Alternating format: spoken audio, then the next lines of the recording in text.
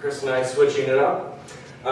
This is the fourth Sunday of the Advent season as we come into Christmas.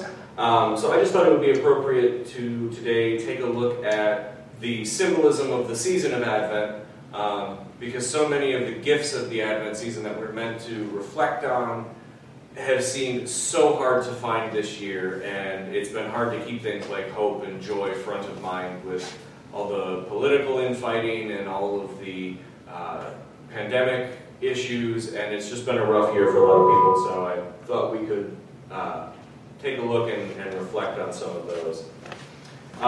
As it is a themed message and not our usual chapter by chapter, verse by verse, we'll be hopping around a little bit, but for those of you who would like to have your Bibles open to the bigger chunks of the scripture that we're going to read, you can open up to Isaiah chapter 9 and Psalm 136. So that was Isaiah chapter 9 and Psalm 136. Since I know there's a couple people from El Salvador watching, si quieres abrir sus Biblios a Isaías capítulo 9 y también el Salmo 136. Estos van a ser los pasajes que vamos a repasar durante esta predicación. Okay, so Advent is actually one of the earliest seasons that was established in the church when it was founded. In the earliest centuries of the church year actually was considered to appropriately start on Christ's birthday, on Christmas. And so Advent was considered the preparatory time to get ready for that and the time to prepare their hearts. The color that you'll see is like what I'm wearing. It's purple, traditionally. It's the color of kingship. It's the color of royalty. And it's also, as we learned as we've been studying Leviticus and Exodus, that it's also the color that were used in the high priest's garments. They used purple and blue and red thread to sew the high priest's garments. And we all know that you have purple, and then if you have blue and red, what color do you get? Purple. Purple. Yay! So, in the Christian tradition, it is also the color for repentance, and it's the color for reflection, which is exactly what we are supposed to be doing at Advent. So it's a reminder for Christians to take some stock and reflect on the lead up to the celebration that is Christ's first Advent. A lot of people know that because that's a standing part of the church. I know as a kid, I always looked forward to the Advent calendars myself because it was the one time of year I could eat chocolate before I had to have breakfast, even if it was bad chocolate. So, but the most famous symbol for this season is, of course, the Advent wreath. It's usually made out of evergreen, which is the same reason we have Christmas trees. It's for the eternal life, even in adversity. Or sometimes they'll make it ivy, which biblically represents faithfulness, and it also eternal life. It always has 4 candles on it, like those. 3 of them are purple, and 1 of them is pink. There is, sometimes you'll see a white candle, a large, tall white candle in the center, which represents Christ, that would eventually get lit on Christmas Eve / Christmas Day, because that would be when he entered the world and the light would become complete.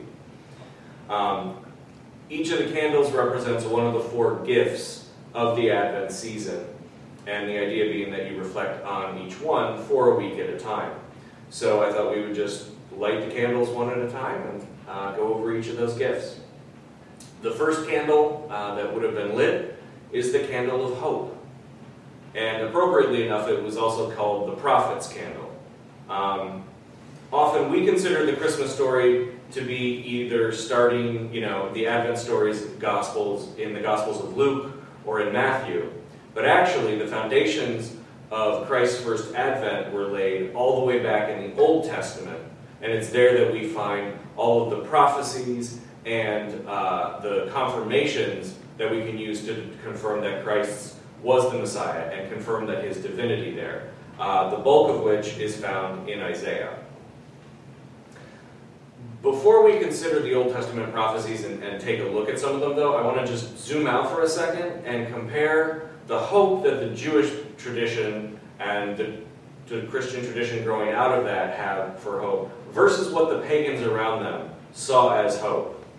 Believe it or not, hope hasn't always been considered a good thing. A lot of the Gentile societies around Judea, hope and delusion are actually the same word. The Greeks, as you'll recall, famously used hope in the story of Pandora's box, where all the evils of the world were in a jar, and Pandora got curious and opened them, and famine and war and pestilence and disease and plague and everything else got sent out into the world to do their thing. But in her panic to try to get something in the jar, she slammed the lid down, and hope was still trapped. Which means that hope was considered, like war and famine and plague, one of the evils. And it was actually considered a good thing that she stayed trapped. Because what that meant was, man could see the world as it is, and didn't have to bother with, unnecessary feats of heroics, or even, find that light in the darkness, that they were able to just say, well, yeah, life's awful. Okay. So we should ask ourselves, why did they have this pessimism that we don't have today? Well, they were focused on the world, and the world can be an awful place. They weren't focused on an eternal truth of God. The best that it was going to go for the pagans was they were going to have an okay life here, and then you got to go to Hades in some dank, dark cave for the rest of eternity, assuming you behaved yourself. As Christians, on the other hand, who are looking to a God of love and fellowship and perfection, we can take that unbeliever's despair at hope and make it one of our greatest weapons against the enemy. And we can see this very clearly when we look in the book of Isaiah. At the time of Isaiah's writing, the year was around 740 BC. He actually prophesied for decades, so that's the median age. By now, Israel the kingdom of Israel had already fractured, and it had become two kingdoms. In the north, you had 10 of the tribes still calling themselves Israel, and they had set up a new capital and a golden calf idol and had backslid, like we read about in Exodus, at their capital in Samaria. And in the south, we had the kingdom of Judah with the original capital at Jerusalem. You had Assyria to the north and to the west in the Fertile Crescent, and you had Egypt to the south, both kind of rising and regaining and looking to compete for influence. And the Israelites were, frankly, more interested in fighting each other than they were any Gentile interlopers. And most leaders in Judah started to look to Egypt for help when the northern kingdom got crushed by Assyria, instead of turning to God. So Isaiah's main focus was on trying to get Israel to finally realize you have to rely on God. You can't rely on human allies. So most of his prophecies dealt with Israel's sin and God's patience running out, and more dealing with the loss of the Jewish homeland. But in the middle of all this prophecy and actual death and blood and suffering, there are some amazing examples about Christ's advent and hope that show us that God's desire wasn't just to punish. He was trying to correct and bring people back into fellowship. And this amazing seed that he plants in chapter 9 is this seed of hope for future redemption, that it was going to be once and for all. All of that in the middle of the 10 of the tribes of the 12 tribes of Israel getting scattered. There's this hope that God is going to come through.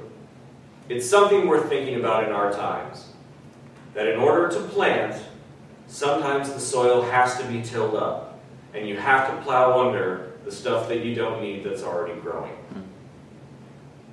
The mustard seed that God planted that day, as Christ said in his parable, it's the smallest grain, but it can end up growing into the largest plant in the garden. And the mustard seed that God planted that day with Isaiah is one of the best known Old Testament prophecies. If you grew up Catholic or Episcopalian or Lutheran or Methodist, you probably heard this recited every single Christmas, and you can probably almost quote it from memory with me. But here we go. It's Isaiah chapter 9. The people who walked in darkness have seen a great light. Those who dwelt in the land of the shadow of death, upon them a light has shined. You have multiplied the nation, and you have increased its joy. They rejoice before you according to the joy of the harvest, as men rejoicing as they divide the spoils. For you have broken the yoke of his burden and the staff of his shoulder, and the rod of his oppressor, as in the days of Midian. For every warrior's sandal from the noisy battle and garments rolled in blood will be used as fuel for the fire and for burning. For unto us a child is born, unto us a son is given, and the government will be upon his shoulder, and his name will be called Wonderful Counselor, Mighty God, Everlasting Father, Prince of Peace. Of the increase of his government and peace, there will be no end. This passage would become more and more important in the Jewish history in the centuries that would follow. For them, it became a hope of continued communion with God, even through the storms of the exile, and seeing Solomon's temple sacked, and the rebuilding of the temple eventually, and through the years of the Roman conquest. It was 7.5 centuries that seed slowly took root and grew and took shape until it finally came to fruition. And of all places, a stable in a dusty little one-camel town called Bethlehem. Hope is so powerful because it is so hard to kill. It's usually not logical. It almost always defies our rational judgment. It's impervious to our expectations, and it's immune to perceived difficulties. It can even survive the passage of time unscathed.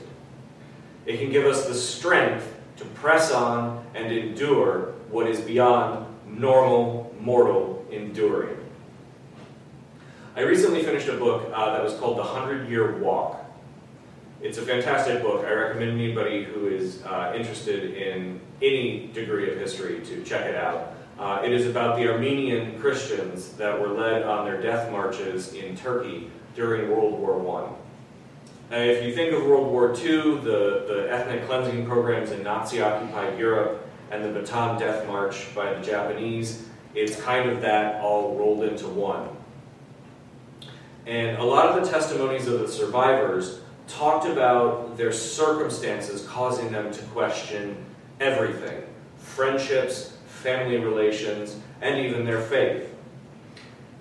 But it talks about them too, about never being able to just give in and accept the fate that was coming and just quash that final spark of hope out. And that little spark was always enough to keep them going. In the long marches in the Syrian desert, when someone would be near to collapse from hunger and thirst, they would spontaneously break into a psalm. And then others around them would join in, and they would somehow stumble into that next camp and be able to get some kind of sustenance to make it one more day.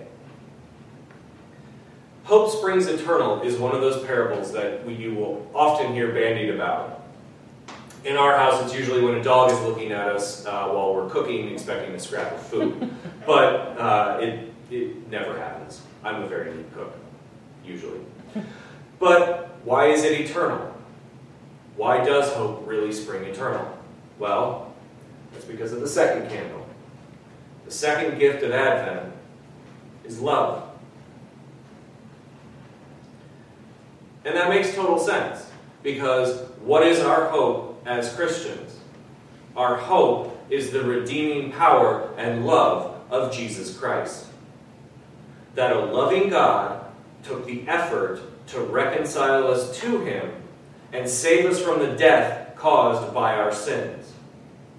Because he knew that our strength would fail, and that our own resources would fall unimaginably short of that task.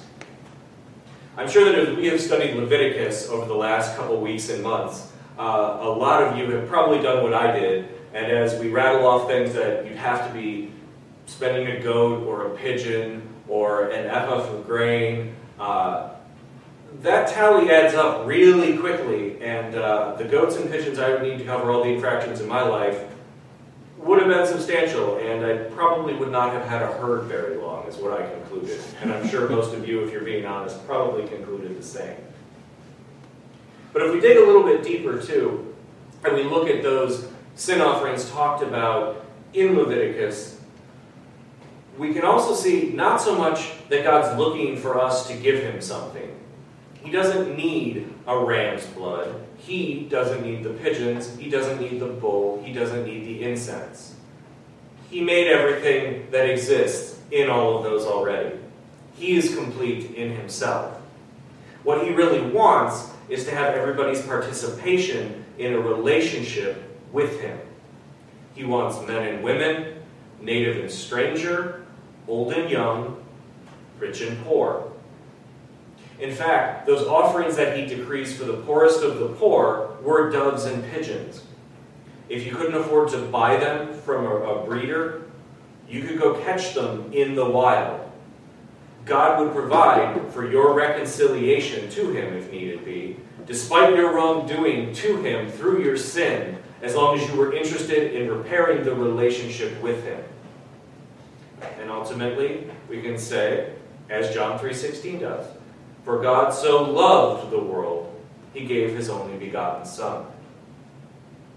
Abraham's hope in Genesis was proved true when he was asked to sacrifice Isaac, and he declared, "The Lord will provide the sacrifice." Again, why did he do this? It's because he loves us. Recall when we studied 2 Peter and we looked at that stair-step of attributes to try and refine your faith? We looked at John chapter 4 as part of the explanation. And in it, he says, God is love. Whoever lives in love lives in God, and God in them. It's not a question of God is loving. God is love. It's his essence. It's not just a verb that he does. It is part of his noun. That is why, as Christians, we are called on again and again to do two things above all else. Love our God with all our heart and mind and soul, and to love our neighbors as ourselves. That is how we show the Lord that we want to have his presence in our lives. And that is how we show others the difference in a Christian life versus a life lived for the world. We show the difference in our way of life not by getting bigger trophies for sports, not by getting more recognition and climbing higher up the chain of command at work, not by accumulating bigger piles of stuff to show off, and that we can't take with us when we die. The difference that we show is in how we love.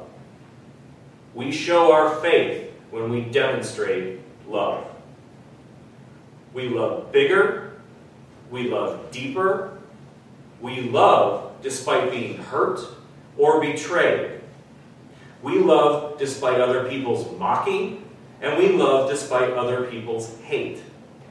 We love big on earth because we have an eternal love in our lives moving through the Holy Spirit in us. This isn't just human affection. This isn't romantic or physical eros love that the Greeks talked about. It's not brotherly Philadelphia love. It's agape love. The self-sacrificing love that gives everything and expects nothing in return except itself. Let me say that again. Agape love seeks nothing in return but love. God is love. Through Christ, He gave all of humanity, all of himself on the cross, so that our sins don't keep us from his presence. And the only thing he asks is for you to act in love towards him and respect his way of life and his other creations, all of your fellow man. All of your fellow man. And the giving and the receiving of that kind of love is what brings us to the next Advent gift. Joy. The pink candle. Because, even churches have to mix it up a bit. In fact, traditionally you actually only see pink 2 days of the whole year in traditional church services. Once on the third Sunday in Lent, the fourth Sunday in Lent, and the third Sunday in Advent. It's the color of God becoming flesh. It's the color of joy found in the new renewed fellowship with God after we've repented and accepted that gift. Joy is kind of that result of the equation, hope plus love. It's the end result in our faith, finding God's love waiting when we go seeking it. Anyone who already knows Christ can attest to those times when the presence of God really comes near. It can sometimes come on with the intensity of a flood. But whether you get it in a trickle or you get it in a tide, they almost always describe the sensation as being filled to the brim with contentment and happiness. Not just feeling good, but true, boundless joy. A lot of times in life, it can seem that moments like that are few and far between. Because one of the greatest ways the enemy can succeed in successfully eroding our communion with God is to keep our joy from standing around. Everyone from the church who was there in our trip to El Salvador will recall Annetta, who was the woman from Germany who had come. We, with her and some of the other guests, we had this incredible week of prayer and fellowship and really long days, but there was this sense of real purpose and of being part of something that was God-given. And when she went home, she got to the airport in San Salvador. Her original flight got canceled. Okay, well, she was trying to get home for some big family events, so she was on a bit of a timetable, but things happen. She gets redirected, and she paid a fortune to upgrade to another airline. And as she's sitting there in the waiting area, she gets pulled over by the staff and said, "Oh, your flight's going through Canada. You actually can't get on the flight because Canada requires a visa that you have to apply for in advance, even if you're just transiting through the airport in Toronto. So we're going to have to figure out another flight. You may not make it home." Obviously, she was frustrated. But what she told Daniel on the phone after all this was, "I just had to know, I got to take a deep breath, because this is just the devil trying to steal my joy.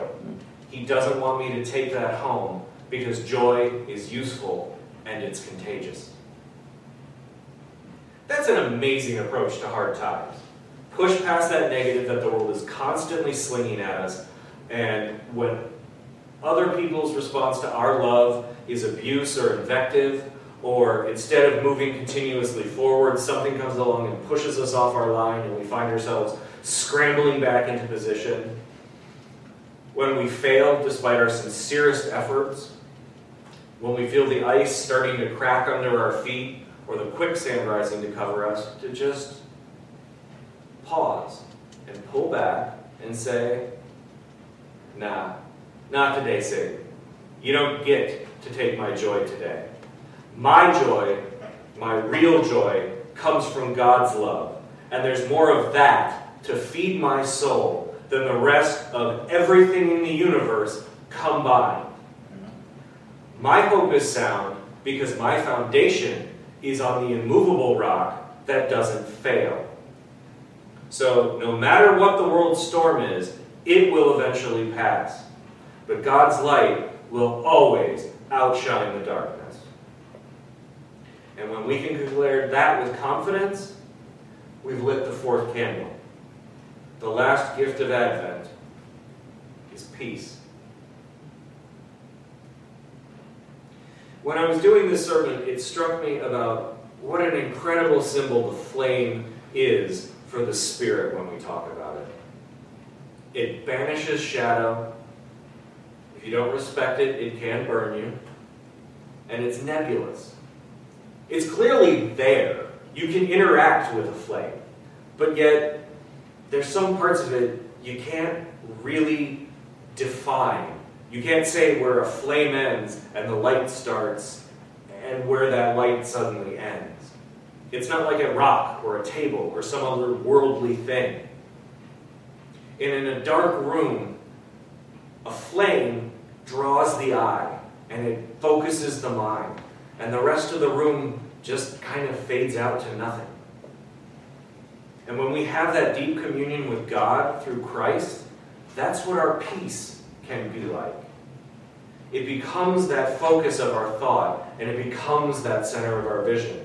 And anything else swirling around in the dark becomes inconsequential in comparison to that flame. Our peace and comfort is in God's light, not the shadowy swirlings in the periphery here on earth. One of the titles of Christ that we saw in Isaiah is the Prince of Peace. So as followers of Jesus, we always kind of have that expectation that our lives are going to be calm and tranquil, and that we can talk properly. And when we have struggles in our lives, many tend to think that they've done something wrong or that somehow God isn't being faithful. But it's in those moments when that joy is lost, they're overlooking what Christ said, and especially said well in John. Being at peace doesn't mean not having hardships in our lives. Christ explicitly tells us over and over again, that's not the peace he is offering. His peace means that eventually the world's hardship will end, and that God's love is greater and more enduring than the world's hardship. In verse 11 of chapter 16 in John, Jesus says, "The prince of this world stands condemned." If Christ, as the Prince of Peace, is with us, then who's going to stand against us? Hardship may have that way of feeling like it goes on forever. And joy can seem as ephemeral as mist on a desert morning. But God's timescale isn't a human one. Think about those Jews in the Old Testament when they first heard the word from Isaiah. It was 740 years before they actually saw the first advent of Christ. Put that in perspective for you. That is 37 generations. If Christ were born today, that would have meant our ancestors first heard the word in 1279 AD. The Billy Graham of the day was Thomas Aquinas. The only person playing Marco Polo in the pools of the world was Marco Polo. Edward I hadn't gotten around to founding the Order of the Garter in England, which is now the world's oldest knightly order. Imagine telling them that we would have seen people walk on the moon and in a couple years would probably be on Mars. That's a long time to wait for something to be fulfilled. But as Martin Luther King said it best, the arc of the universe may seem long, but it bends to truth. And that's why we can claim peace in the storm. Storms are of the world, and the world is nothing compared to God. That is why Christ spoke over and over again about keeping our eyes fixed where they should be on God. In 16:33 of John, he says, "These things I have spoken unto you, that you might have peace. In the world you shall have tribulation. But be of good cheer. I have overcome the world. So let's take joy in that, an eternal joy, because we rest on a foundation of love eternal. And if our foundation is eternally secure, then our hope is never in vain. We don't have to fear the world's dark. We have the light of Christ within us forever and ever. If you are hearing this today and you're longing to have that light in your life that can't be extinguished, then I invite you to ask Christ into your heart. Let him break the staff that the world tries to lay on your back and switch out your bloody, sin-stained clothes for spotless white ones. Follow that ember of hope that has been laying quiet in your heart and let the Holy Spirit fan it into a life-giving and life-changing flame. Before we close, I want to end with reading of Psalm 136. I stumbled on it, and I think it's a good tie-in to the history of the Exodus and Leviticus that we have been looking at. And it also reminds us why God is to be celebrated in our Advent season today. It is rarely, for the Psalms, a call and response prayer. Your lines is, His love endures forever. So here we go. Psalm 136. Give thanks to the Lord, for He is good. His love endures forever. Give thanks to the God of gods. His love endures forever. Give thanks to the Lord of lords. His love endures forever. To Him who alone does great wonders. His love endures forever. Who by His understanding made the heavens. His love endures forever.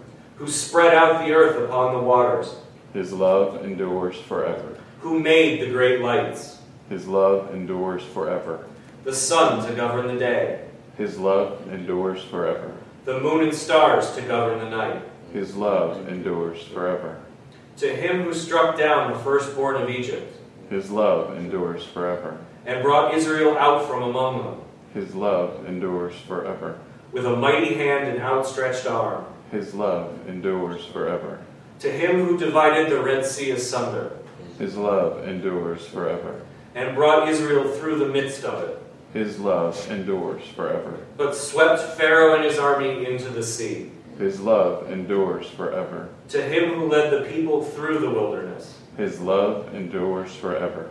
To Him who struck down great kings. His love endures forever. And killed the mighty kings. His love endures forever. Sihon, king of the Amorites. His love endures forever. And Og, king of Bashan. His love endures forever. And gave their land as an inheritance. His love endures forever. An inheritance to His servant Israel. His love endures forever. He remembered us in our low estate. His love endures forever. And He freed us from our enemies. His love endures forever. He gives food to every creature. His love endures forever. Give thanks to the God of heaven. His love endures forever. Lord, as your love endures forever, may our hope and our joy in you stay with us forever. Not just today, not just in this Advent season, but always in our hearts. So that through the Holy Spirit, we can pour out your love to one another and to a weary world that so desperately needs the hope and the light and the joy and the peace that you can give it. We ask this in Jesus' holy name. Amen. I love you, Lord, and I lift my voice to worship you. Oh, my soul, rejoice. Take joy, my King, in what you hear. May it be a sweet, sweet sound in your ear. Love you guys. Have a great final week in the lead up to Christmas. Hope to see you again on Christmas Eve. Have a blessed week in Him.